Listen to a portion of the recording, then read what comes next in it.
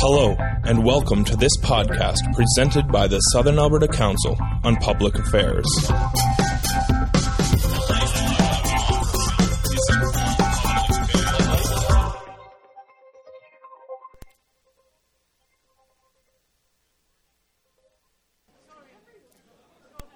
Good morning, everyone. Welcome to SACPA. Settling down nicely. Thank you. My name's Dwayne Pendergast, and I'm your moderator today. I'll start with the usual procedural announcements. We're recording now, so please turn off your cell phones. Please check the payment basket to ensure that no one has forgotten the $11. SACPA is a 48-year-old nonprofit association. We rely on membership fees. I should remind myself of that. And session attendees to continue our work. Memberships are available from Annalise, who was sitting at the controls here. We'd like to thank the University of Lethbridge and the Lethbridge Herald for their support and notice distribution. Country Kitchen Catering for hosting lunch so ably and for grandchildren. Shaw TV for broadcasting our sessions. CKXU for live radio. That's why we're so precise in our timing. And other media for covering our events. And for any newcomers, I note we start with a 25 to 30-minute presentation. Then we have lunch, followed by a 30-minute question period, starting about 1 p.m. Now I'd like to introduce our speaker for today. Dr. Kent Peacock is a professor in and currently chair of the Department of Philosophy at the University of Lethbridge. He's spoken to SACPA before, sharing the podium with Cosmos Voutsinos to talk about Alberta energy policy around a year or two ago. His research interests include logic and the philosophies of physics and ecology. He's devoted a lot of attention to climate change and sustainability, and what he saw on the Easter Islands gave him a new perspective. His talk is titled Endgame on Easter Island, A Sign of Things to Come. Welcome to SACPA again, Dr. Peacock. The podium's yours.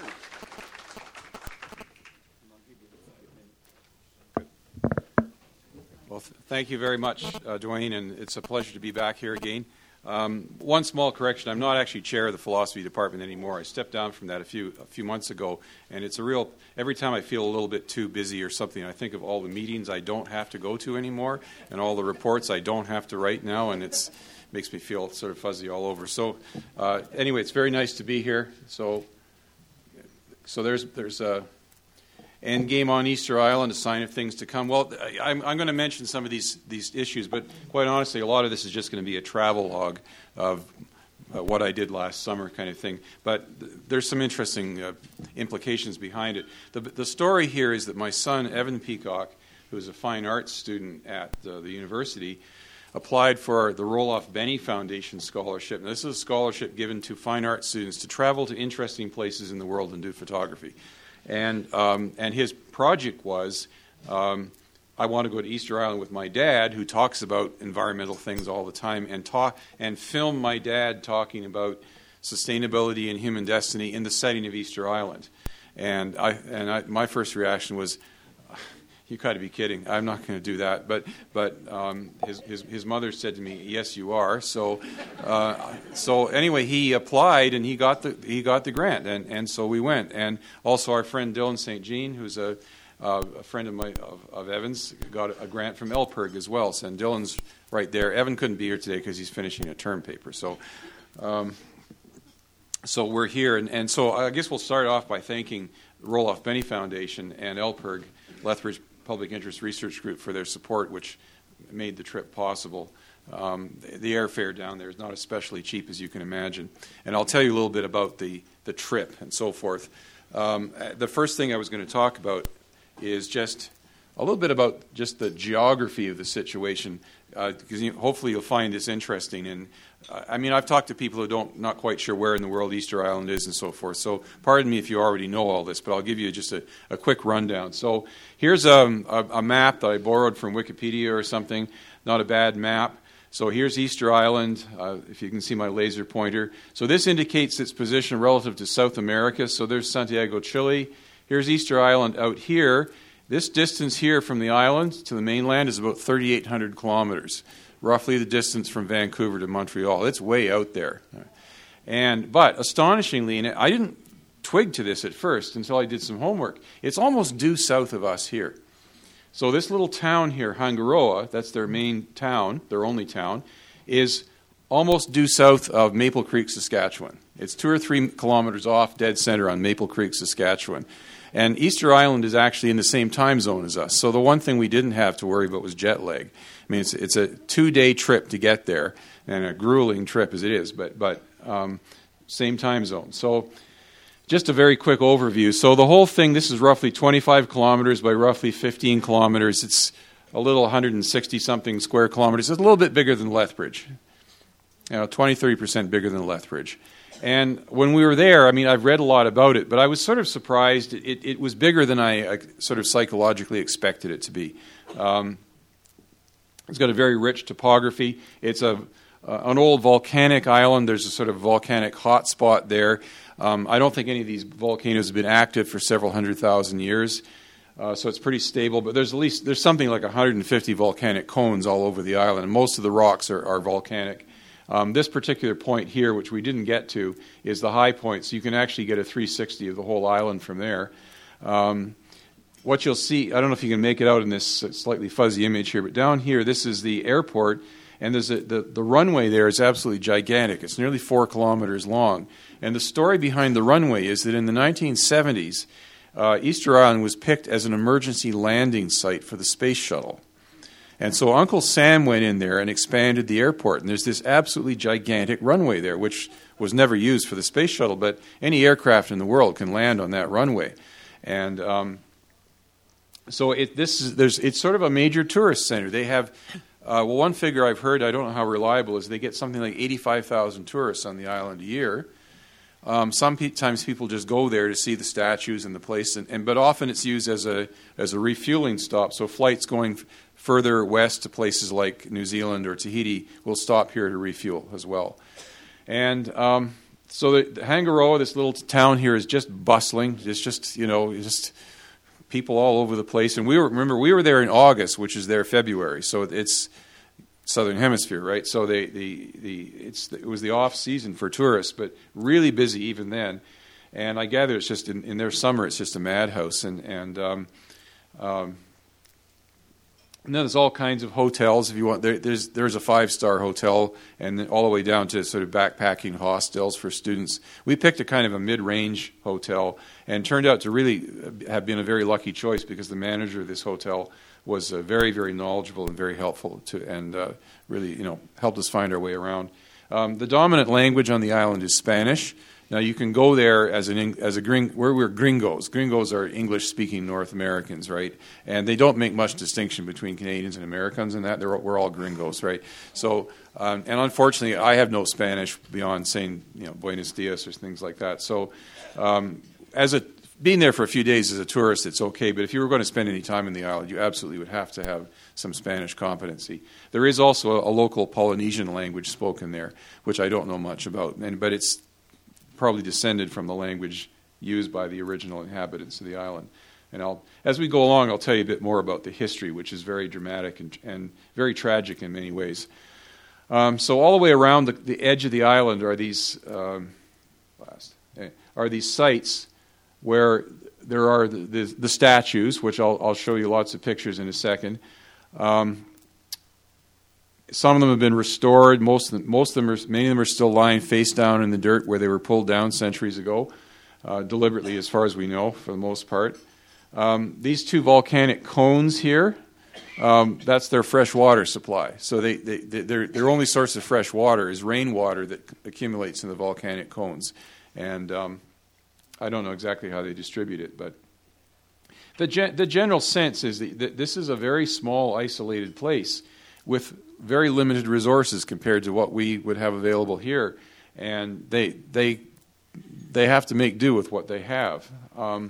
Over here on this island, the flanks of this island here is a quarry where they built most of the statues, not all, but most of them. And because there's a kind of volcanic rock there that's sort of very good for carving, so most of the big statues were built in this quarry at this volcano here. And well, I'll just go ahead and show you some of the other pictures, just to give you more of a sense of it. So this is just the courtyard at the Hotel Manavai. If you go to Easter Island, I warmly recommend the Hotel Manavai. They're really nice to us. This is the one of the complexes. So this is in the background here. That's Hungaroa. That's the little town. That's that big volcano at the west end of the island. And this is one of the complexes. Now, so these big platforms here are called ahu. And they're so like gigantic ceremonial platforms that they erected the statues on. The statues are called moai. And the ahu themselves are very often very big, amazing pieces of construction themselves. They're faced with huge slabs of volcanic rock, very very precisely cut out and interlocked together. And again, all of these would have been face down for 200 or 300 years, and these have been restored, stood up again, repaired in the last. I don't know exactly when they did this one, but in the last 20 to 30 years. And you get a sense of how big they are, but there's some that are much bigger that I'll show you in a minute. So this now, unfortunately, I didn't get good light on these two moai here, but the one in behind here, I don't know if you can make out, but this is one of the more dramatic ones back here. And can anybody see that it has white eyes? Is that evident? When you photograph these things, you have to get the exposure just right. You really have to photograph them with light on the faces, and I didn't always succeed in doing that. There's Evan and Dillon. But this one here has a big. They found that many of them they had used coconut or coral for eyes, and in this one the eyes were restored, and it's a very scary looking thing actually. The sort of glaring down at you. What these moai actually were, for the most part, were totems of recently deceased prominent male ancestors. So what would happen was, grandfather had maybe been a chieftain or chief assistant to the assistant chief or something like that, and grandfather would die, and then the clan would go to the statue building clan and say, we need a statue, and they would say moai, which means who's it for. So the word moai, it's turned into a noun, but it's actually an interrogative. It means who's this for? And then they would contract with the statue builders for a statue of grandfather, and it would be paid for in food. Right? So the clan who had ordered the statue would pay the statue builders, and obviously it would take several months for a team of workers they have to carve them out, they have to move them, stand them up.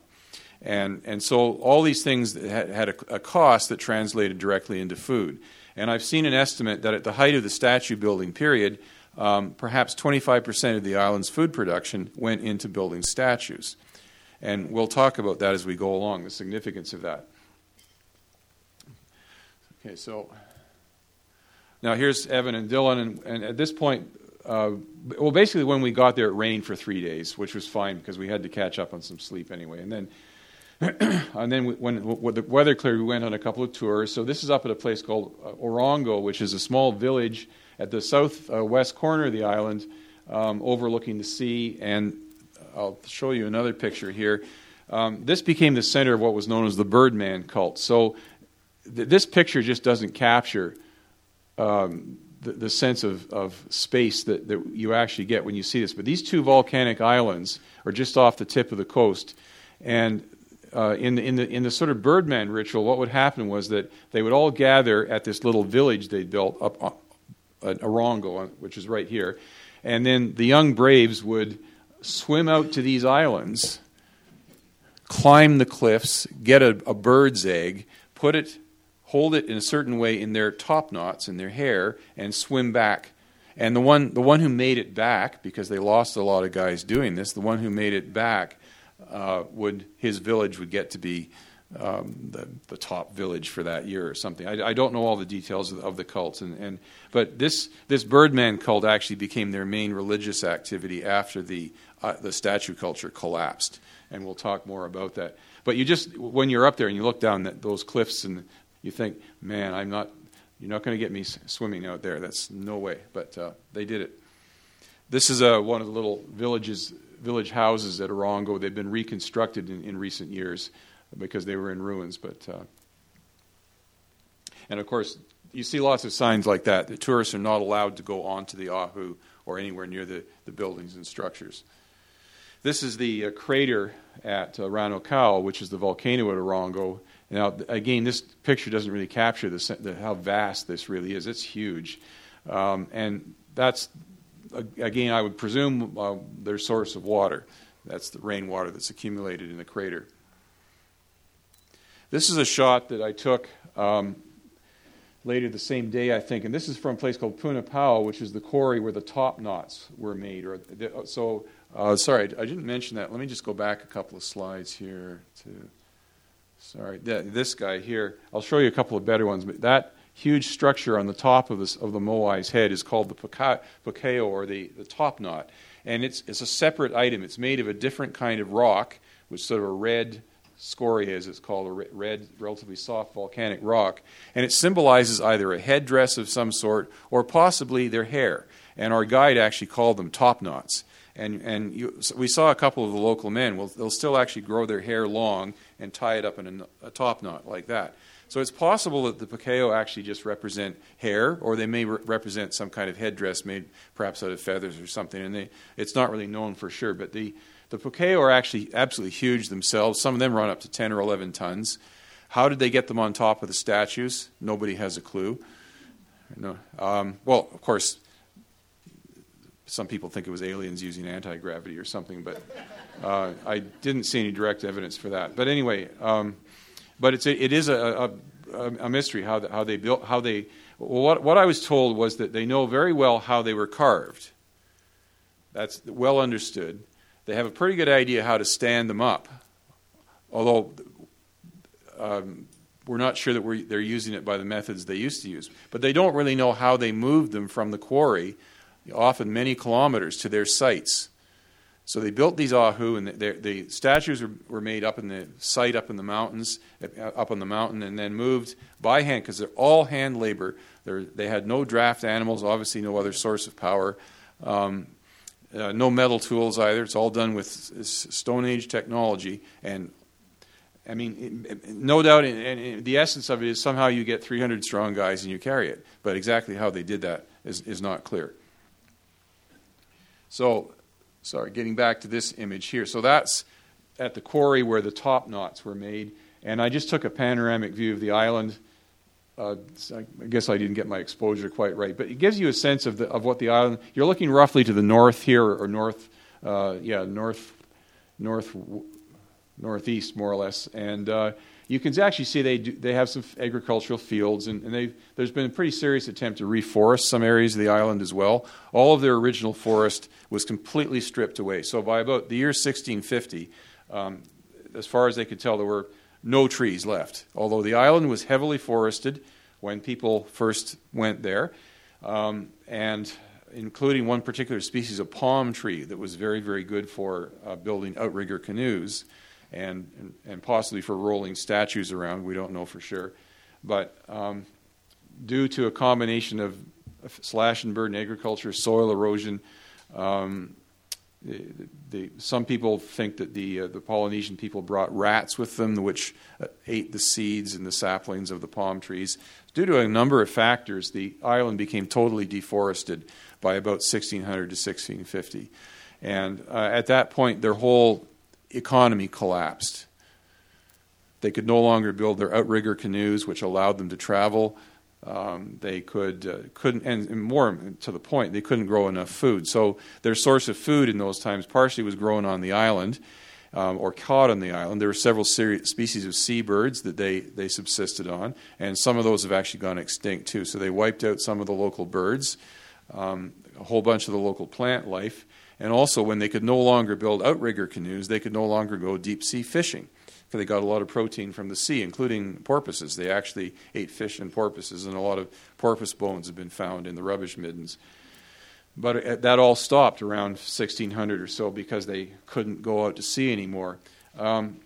Also, during their statue period, when they were still able to build things, they were not actually as isolated as I'd ever thought, and I think most people believe. They still maintained contact with Polynesian islands further to the west, and because the Polynesians were amazing navigators. They built outrigger canoes, and they sailed all over the Pacific. I mean, they populated the whole South Pacific over a period of about 3,000 years, and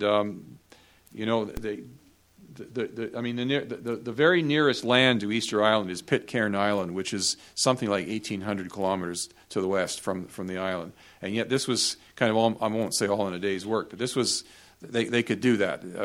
Apparently the winter was a better time for sailing because the currents were more favorable then. But they used a combination of currents and wind. One of the things I was told about was that they'd look very closely at the flights of migrating birds. And if you see all the birds flying in a certain direction, you think, oh, there might be land over there. And you go, and that's possibly how they discovered the island.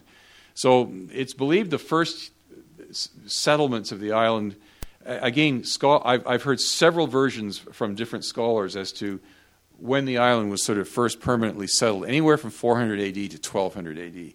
I mean, when was it? We don't know for sure. I'm personally inclined to guess a little on toward the earlier dates, but we don't know for sure. There's some evidence of human contact on the island as much as 3,000 years ago, and apparently they've actually found evidence to suggest that it might have been visited possibly by the Chinese and by the Norse as well.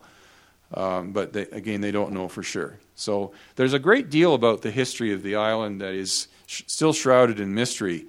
And if there's one thing I sure learned there about after being there, is to temper your pronouncements about the island, and less is known than we realize actually. So anyway, there's the quarry. Now these are 7 moai, which I was told represent 7 Polynesian kings.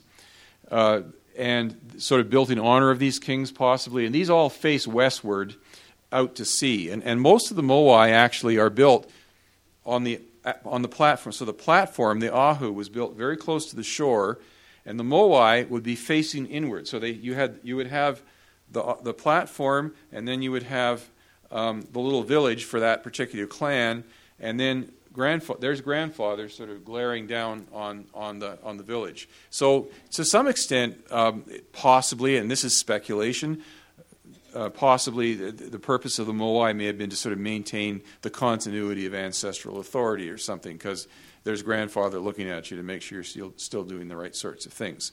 So it wasn't just religious, and although it had a religious angle as well. Okay, so now here, this is one of the most amazing sights I've ever seen in my life. This is another location called Ahu Tongariki, which is around on the southeast end of the island. There's a huge bay here, and this picture doesn't come anywhere close to capturing the sense of this vastness. I mean, I will always remember this. One of the most amazing things I've ever seen when I was traveling is this site. You see these little people here, that gives you some sense of how big the moai are, right? These are the biggest ones. They're sometimes called the 15. And I'll show you another picture of the 15 here in a second, but they're absolutely huge. Now, again, like all the other moai, they had been pulled down. It was done deliberately in most cases, apparently. Pulled down face first, often with the intention of breaking their necks, right, in the course of interclan rivalry after the culture collapsed.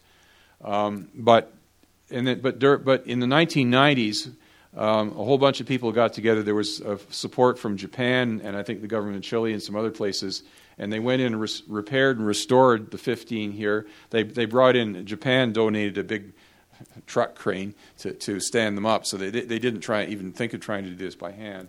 And these were all restored around 1996, 98, somewhere in there. I'll show you another shot. So that's a better shot I got from the front. And remember, these things are, from the ground to the top of the head, we're looking 40, 50, 60, probably even 55 feet high. They're just huge, right? And there's one that with his top knot. Apparently some of these others had top knots as well, but they didn't try and put them back on again. And I heard it was just very, very hard to get the top knots back on, even using modern heavy equipment, right? It's just so how did they do this? Good question. Now this is again another very dramatic site. This is in the quarry. This gigantic moai here was never finished. All right, 21 meters long, estimated weight over 250 tons. Which made it 3 times the size. Those ones on the previous slide ran up about 80 tons, 10 meters in length roughly. And remember again, this is all done by hand labor, okay? But it shows you how they built them. So they carved out all the way around. So they carved them in the round, pretty much completely in the ground.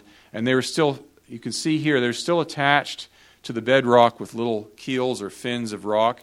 And then when they're ready to move them, they would put loose rocks and probably timbers and so forth underneath it, chip out the last bits, and then I guess you get 300 strong guys and pick it up, right? The story we heard from the guide is that, according to oral tradition, it was this particular statue you're looking at that triggered the collapse of the statue building culture.